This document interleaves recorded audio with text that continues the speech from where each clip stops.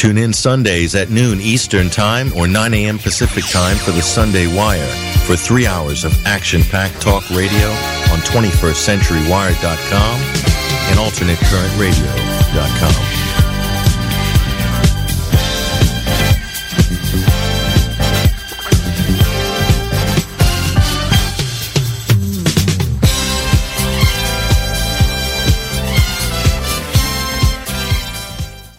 This guy is amazing, Mike. He just keeps reappearing. He's like, I don't know. So he's like a case of, I don't know, what sort of physical ailment just keeps reappearing. Well, a number of years ago, Tony decided he was leaving politics, and he set up his foundation, and he set up various other mechanisms for him to operate through. TB Associates. Indeed. Not to be confused with tuberculosis. Well, I think it can very easily be confused with tuberculosis. But anyway, and he went off and he solved the Middle East peace problem. Did he? Absolutely. That was what he was going to do. And he did. How did he solve it? Because now Israel's bombing the Palestinians with impunity and shooting them from sniper rifles without any problem. So that's why he was sent there. Yeah, absolutely. So he's done a successful job there. He has. But then populism and Brexit and anti-globalism all started to manifest themselves. Duty calls, doesn't it? Duty called, and he called all his staff into Tony Blair ass, and he told them, look, guys, I'm getting back into politics. Queen and country, right? And he sort of said he was going to come back into politics, and everybody in the country said, no, you're damn well not. But he is just there in the sidelines ever since, sniping, and he's on the BBC Radio 4 Today program. This is the flagship news program on the BBC in the mornings. He's on 2 or 3 times a month at the moment. He's on Newsnight. There's a video clip from him last week on Newsnight where he didn't seem terribly happy about things. But anyway, every opportunity the BBC has him on to snipe from the sidelines. Who does he remind you of that just keeps showing up all the time? Is there like an equivalent in show business or in the music industry? It's someone that just keeps. They're always rearing their heads to comment on current events, either in the tabloids. Is there any equivalent? To be honest, I don't. Jeremy Clarkson, or I don't know. No, I don't think there's anybody else on the planet that I would want to actually suggest had any similarity to him. This is amazing. So here he is. This is a clip from BBC Newsnight. I thought it was a choice clip that one of our listeners sent to me. So go ahead and listen. This is TB, Tony Blair himself. And he's talking to somebody at Newsnight here. It looks like a nice scene here, Mike. A beautiful room. Tony's looking, pretty well rested, well fed and watered. Clearly, not as stressed as over the last 15 years. He looks like he's got a bit of sun, basically. So he's enjoying his villa in Marrakesh and his other bungalow. I forgot where his other bungalow is, and also in the coast of Albania, just a few miles from Tirana. He also has the use of a villa there. I think that's the president of Albania's place. I'm not sure if he's doing a timeshare or not with Eddie Rama. I'm not sure. But anyway, that's where Tony's abodes are. You say he's looking bronzed and whatnot, but I have to say his eyes looked even more rabid than usual. Really? Listen to this guy. Where the attempt, and this is part of the problem that you have in politics today, is creating this thesis of betrayal and grievance around the fact that all politicians are frauds and liars and cheats. Where does it end up? It ends up with Donald Trump. That's where it ends up when you give that message to people again and again and again. This is. Hold on for a minute. I have to just cut in there.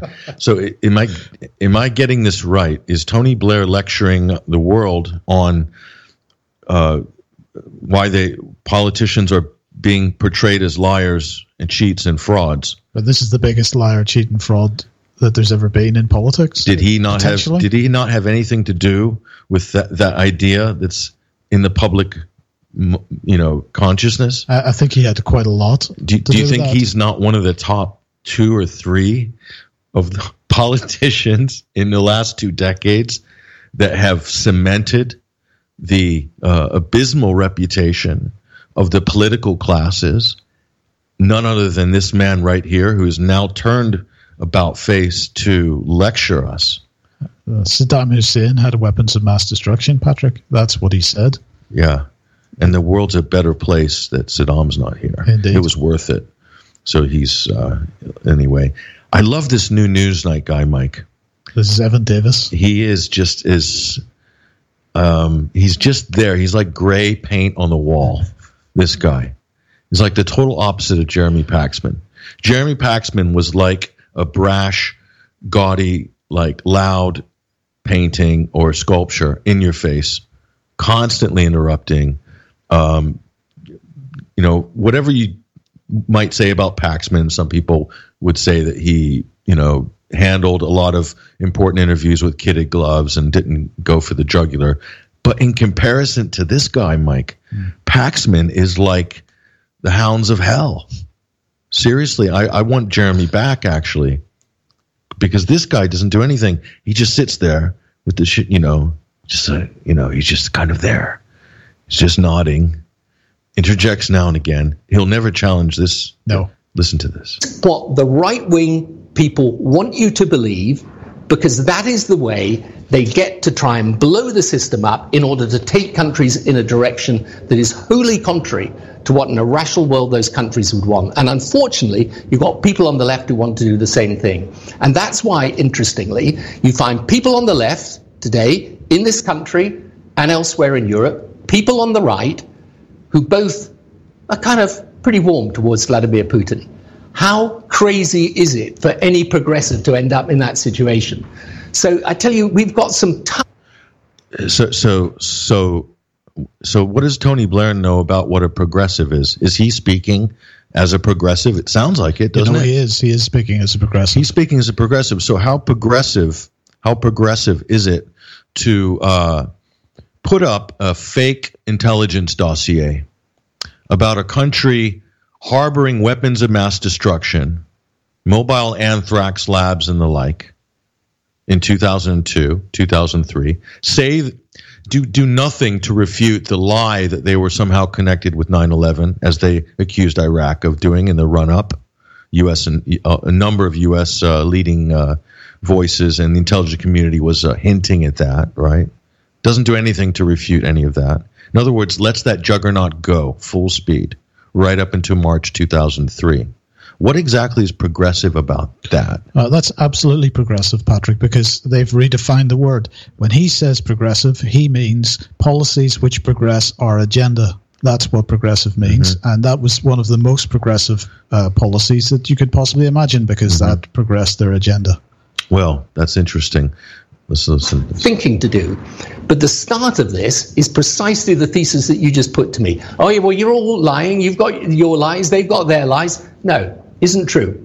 Isn't right.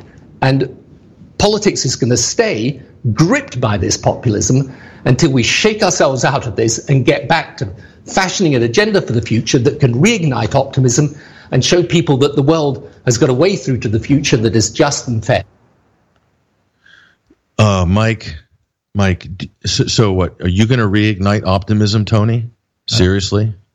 What he is admitting is that the people around him in the political class have lost their optimism for the future. If you go back 10, 15, 20 years, they had this great utopia that they were heading towards. Getting rid of Saddam was part of it. Getting rid of Gaddafi was part of it. Getting rid of Assad was part of it. That didn't work. So suddenly... Yes. The brakes have gone on their progressive agenda. Their optimism has gone. So you're saying that, okay, this is good, Mike. This is good. So their progressive agenda on the international scale, yes, it was responsibility to protect. That was the for example, that was the replacement ideology of the Cold War paradigm, which had been pretty much in place for from Second World War until 1991, something like this. So they replaced this with this internationalized, progressive, softer, kinder, gentler, more surgical approach to world domination by the Anglo-American Empire, which was responsibility to protect. We need to get rid of the evil dictators. If we can only do that, Mike, if we can just get rid of those evil dictators, the world will be a better place. The world will be, and we'll have optimism. So on one sense, Mike, he's correct. because that was the sales pitch. That was what they were pitching, and a lot of people bought that. But Mike, not that many people bought it. No, not very few people. And here's the deception. Here's the deception. The mainstream media and mainstream politics does not represent and rarely represents the will of the people. I think so he is wanting to pull back, rewind the clock, rewrite history, reset this failed agenda. This is what Tony Blair is attempting to do here. Well, you look at it from his point of view. 10, 15 years ago, 20 years ago, you had a global elite who were more or less on the same page with each other. They could look, they were all moving in the same direction. They could talk to each other. It was all agreement. We'll do this, this, and this. Suddenly, Putin appears on the scene. Well, he's a problem, but we're still all moving in the same direction in the West. So Putin we can sort of handle at the moment. Then China starts coming on the scene, and while all that's going on, the majority of people are starting to question this utopia that Tony Blair and his friends are wanting to take us towards. And suddenly they're losing support at home as well. But then they go for the Iraq war, and we've got 1 million people out in the streets of London.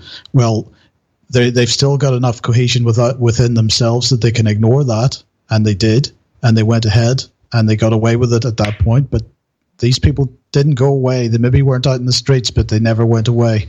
And as time has gone on, people's views have changed of this globalism, this form of globalism that's being presented, and this progressive policies that they're presenting. So he is pretty unhappy. The people that are around him, they now are as fractious. There's no coherence within the leaderships of countries. There's no agreement about what's the best way forward. Everybody's running around in different directions. They're all shouting at each other. They're all hitting each other over the heads with baseball bats. And he's talking about optimism. He's got a way to go before he finds any optimism amongst his collaborators of the past, for sure. So this is a charlatan extraordinaire who's looking at this fractious environment which you've just described and sees an opportunity for himself to re-inject himself as a person of relevance in the conversation. This is a shameless opportunist who has had his chance, has failed miserably, has brought disgrace to so many levels of the institutions like government, which he is now decrying that as some sort of right-wing plot to sow distrust in the establishment and so forth that he himself created. I think even a Cro-Magnon man could get the thesis right, okay, that Tony Blair himself has created the very thing he is now bitching and moaning about on the BBC Newsnight, okay? Yeti man gets it. Yeti man gets it. Yeti man doesn't even speak English, okay? Yeti man still could get the concept. If I just took a stick and drew it in the dirt for Yeti man. If I saw him along the banks of the Danube or wherever in Siberia, I don't know where he is, but I just take a stick and I draw that. Say, Yeti man, see, that's Tony Blair. There's the guns. There's the weapons. Okay, there's the people going against him. There he is running away, and he's being given a cushy job in Jerusalem, okay, and a villa in Marrakesh, and he's now working for the mafia in Albania, okay, and now he's wanting to return because, look, it's chaotic over here in the West. Okay, here he comes back again. You see that? Yeti man just nodding his head. He totally gets it, Mike.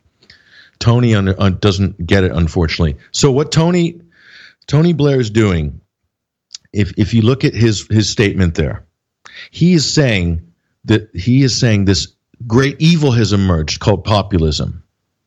And it has emerged in the form of Donald Trump and Vladimir Putin.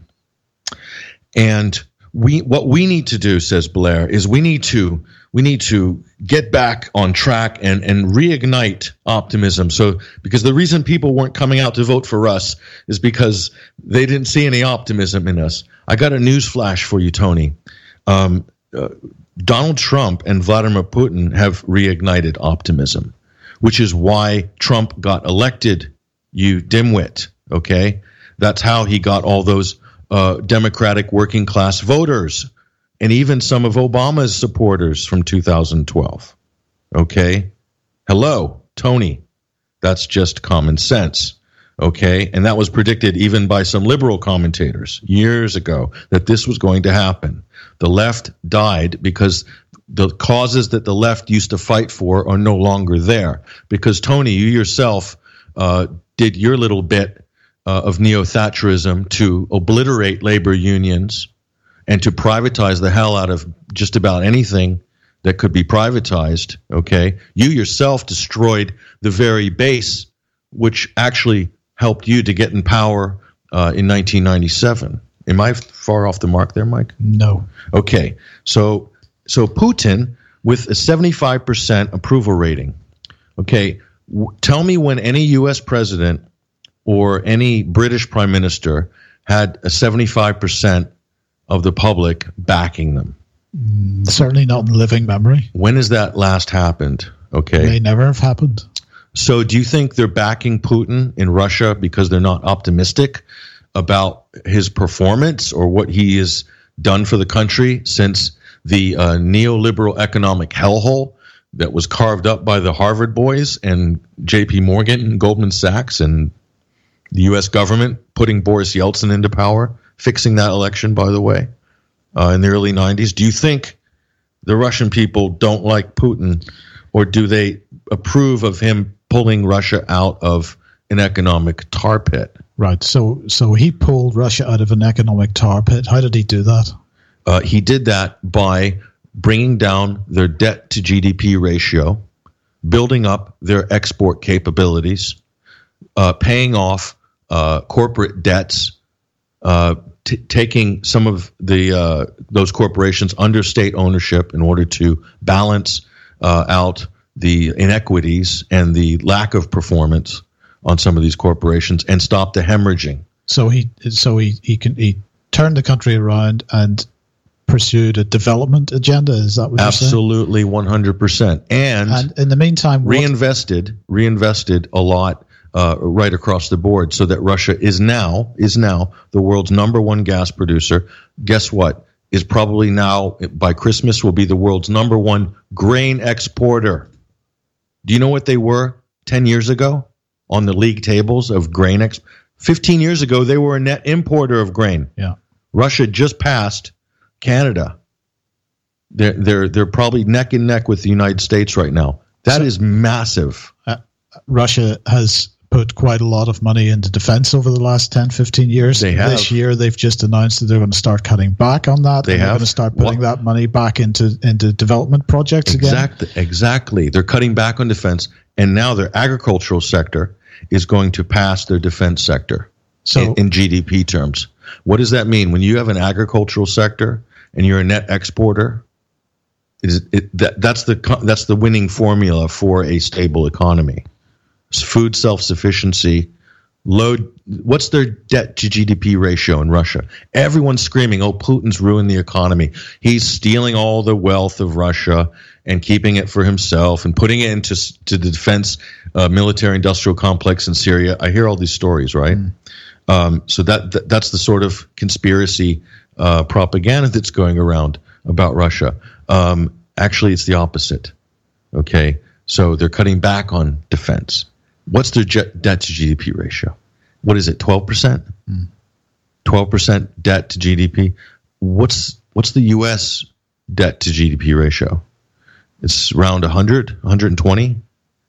In other words, they have 120% debt compared to their actual GDP. UK, the government, if we're talking government debt here, 100%. UK government debt is 160% or so. It's off the charts. Yeah. Germany is not much better. Okay, they're in the sort of 60 or 70%. Russia, there's a few countries in the world that have such a low debt to GDP ratio. Russia's one of them. Mike, savings rates are up. The average personal savings rates are up. They're raising interest rates. That's going to be even better for people in savings. Of course, they've had to do that because of to also stabilize the ruble. Okay. They also went off the dollar peg a few years ago, I think, and they had to do that after sanctions. I think it was they went off it once. Then they came back on it, and then they went off it. I think in 2015, and so they have a floating exchange rate. So that means the central bank's not having to bail out and stabilize the currency every month in order to keep it pegged to the dollar. So they saved billions of dollars by doing that, which was risky. People said, "Oh, you don't want a floating exchange rate. Oh, you're going to be exposed to the markets. The forces of the globalist forces will bankrupt you, and the Soroses of the world can drop your currency just with a few hedges." It didn't happen. This is one of the things that has impressed me. How they've done that, and they're in a position where the West threatens them. We're going to take you off the international banking system, SWIFT, all this stuff. We're going to cut your access to that. No problem. They say we'll build our own. We're going to cut you off the internet. No problem. We'll build our own. And they're probably about one of the few countries on the planet when they say they'll do that, they'll do it. Yeah. And who's the number one LNG producer now? By the end of this year, it's going to be Russia. They're right now passing Australia. Qatar is number one. Okay, the Emirate, they're number one. Russia could conceivably, with a new station that's gone online, which I believe China, I'm pretty sure China has helped to finance part of that. So they are getting finance from China. Of course, China wants a guaranteed supply from that terminal. Russia, number one LNG exporter, it will be Russia. So I'm seeing number one in all of these categories. Okay, and this is all done under sanctions and the so-called collapse of the oil price market. Okay, which has rebounded, which has created a cash windfall for Russia. Not just Russia, but other oil-producing countries that were able to keep production up, like Saudi Arabia. Iran has helped Iran to weather the storm as well. Okay, although Iran is now coming under pressure again from the United States and wanting to put pressure and impose heavy sanctions on them. Venezuela, their production has been oil production because of the economy, and that is also a planned economic takedown of Venezuela, and there's a lot of evidence to support that. That country has been put under pressure from the outside by a number of actors, mainly the United States. Okay, so Venezuela has not been able to take advantage fully of the rise in oil prices because their production has been hamstrung. They haven't, in the last few years, been able to reinvest because they've been in the hole. So who is plugging the hole? Well, Saudi Arabia is plugging the hole. Who's Donald Trump announcing it's going to plug the hole? Saudi Arabia, it's going to plug the hole. So you see how the OPEC mafia works. The OPEC mafia, it's like the Gambinos and the Corleones, and it's a mafia. Okay, so if you're one of the mafia families, and if you want to, you've all got an agreement on price. Okay, so you're all making the same money. Okay, right? So it's a cartel. Yeah. So where can I get an advantage as a member of the cartel? Well, if I take out one of the other guys, or blow up all of his trucks, he won't be able to move any goods, so I'm going to take over and take his share of the market. The price stays the same, but I get the volume. Yeah. This is what Saudi Arabia is banking on. But the problem is they were banking on just ruining Russia over the last 4 years. It hasn't happened. So now Russia is having to they're stepping up to also fill some of the production gap. Okay, in agreement with OPEC. They have no other, because they're not going to hand it to Iran. They're not going to be allowed to benefit from this bullish supply side of the market. So this brings us right back to Tony then, because Saudi needs to be modernized. Saudi needs to do a better job. Tony's just got a £9 million deal to go and advise Saudi on its modernization program. This is fantastic. So, gosh, this guy makes me sick. He really makes me sick. All right, we're going to take a short break. I need a glass of water. So anyway, we'll be back in a second. We're here with Mike Robinson. I'm your host, Patrick Henningsen. This is the Sunday Wire. Boy, are we off to a hot start. We'll be right back after these messages. Stay right there.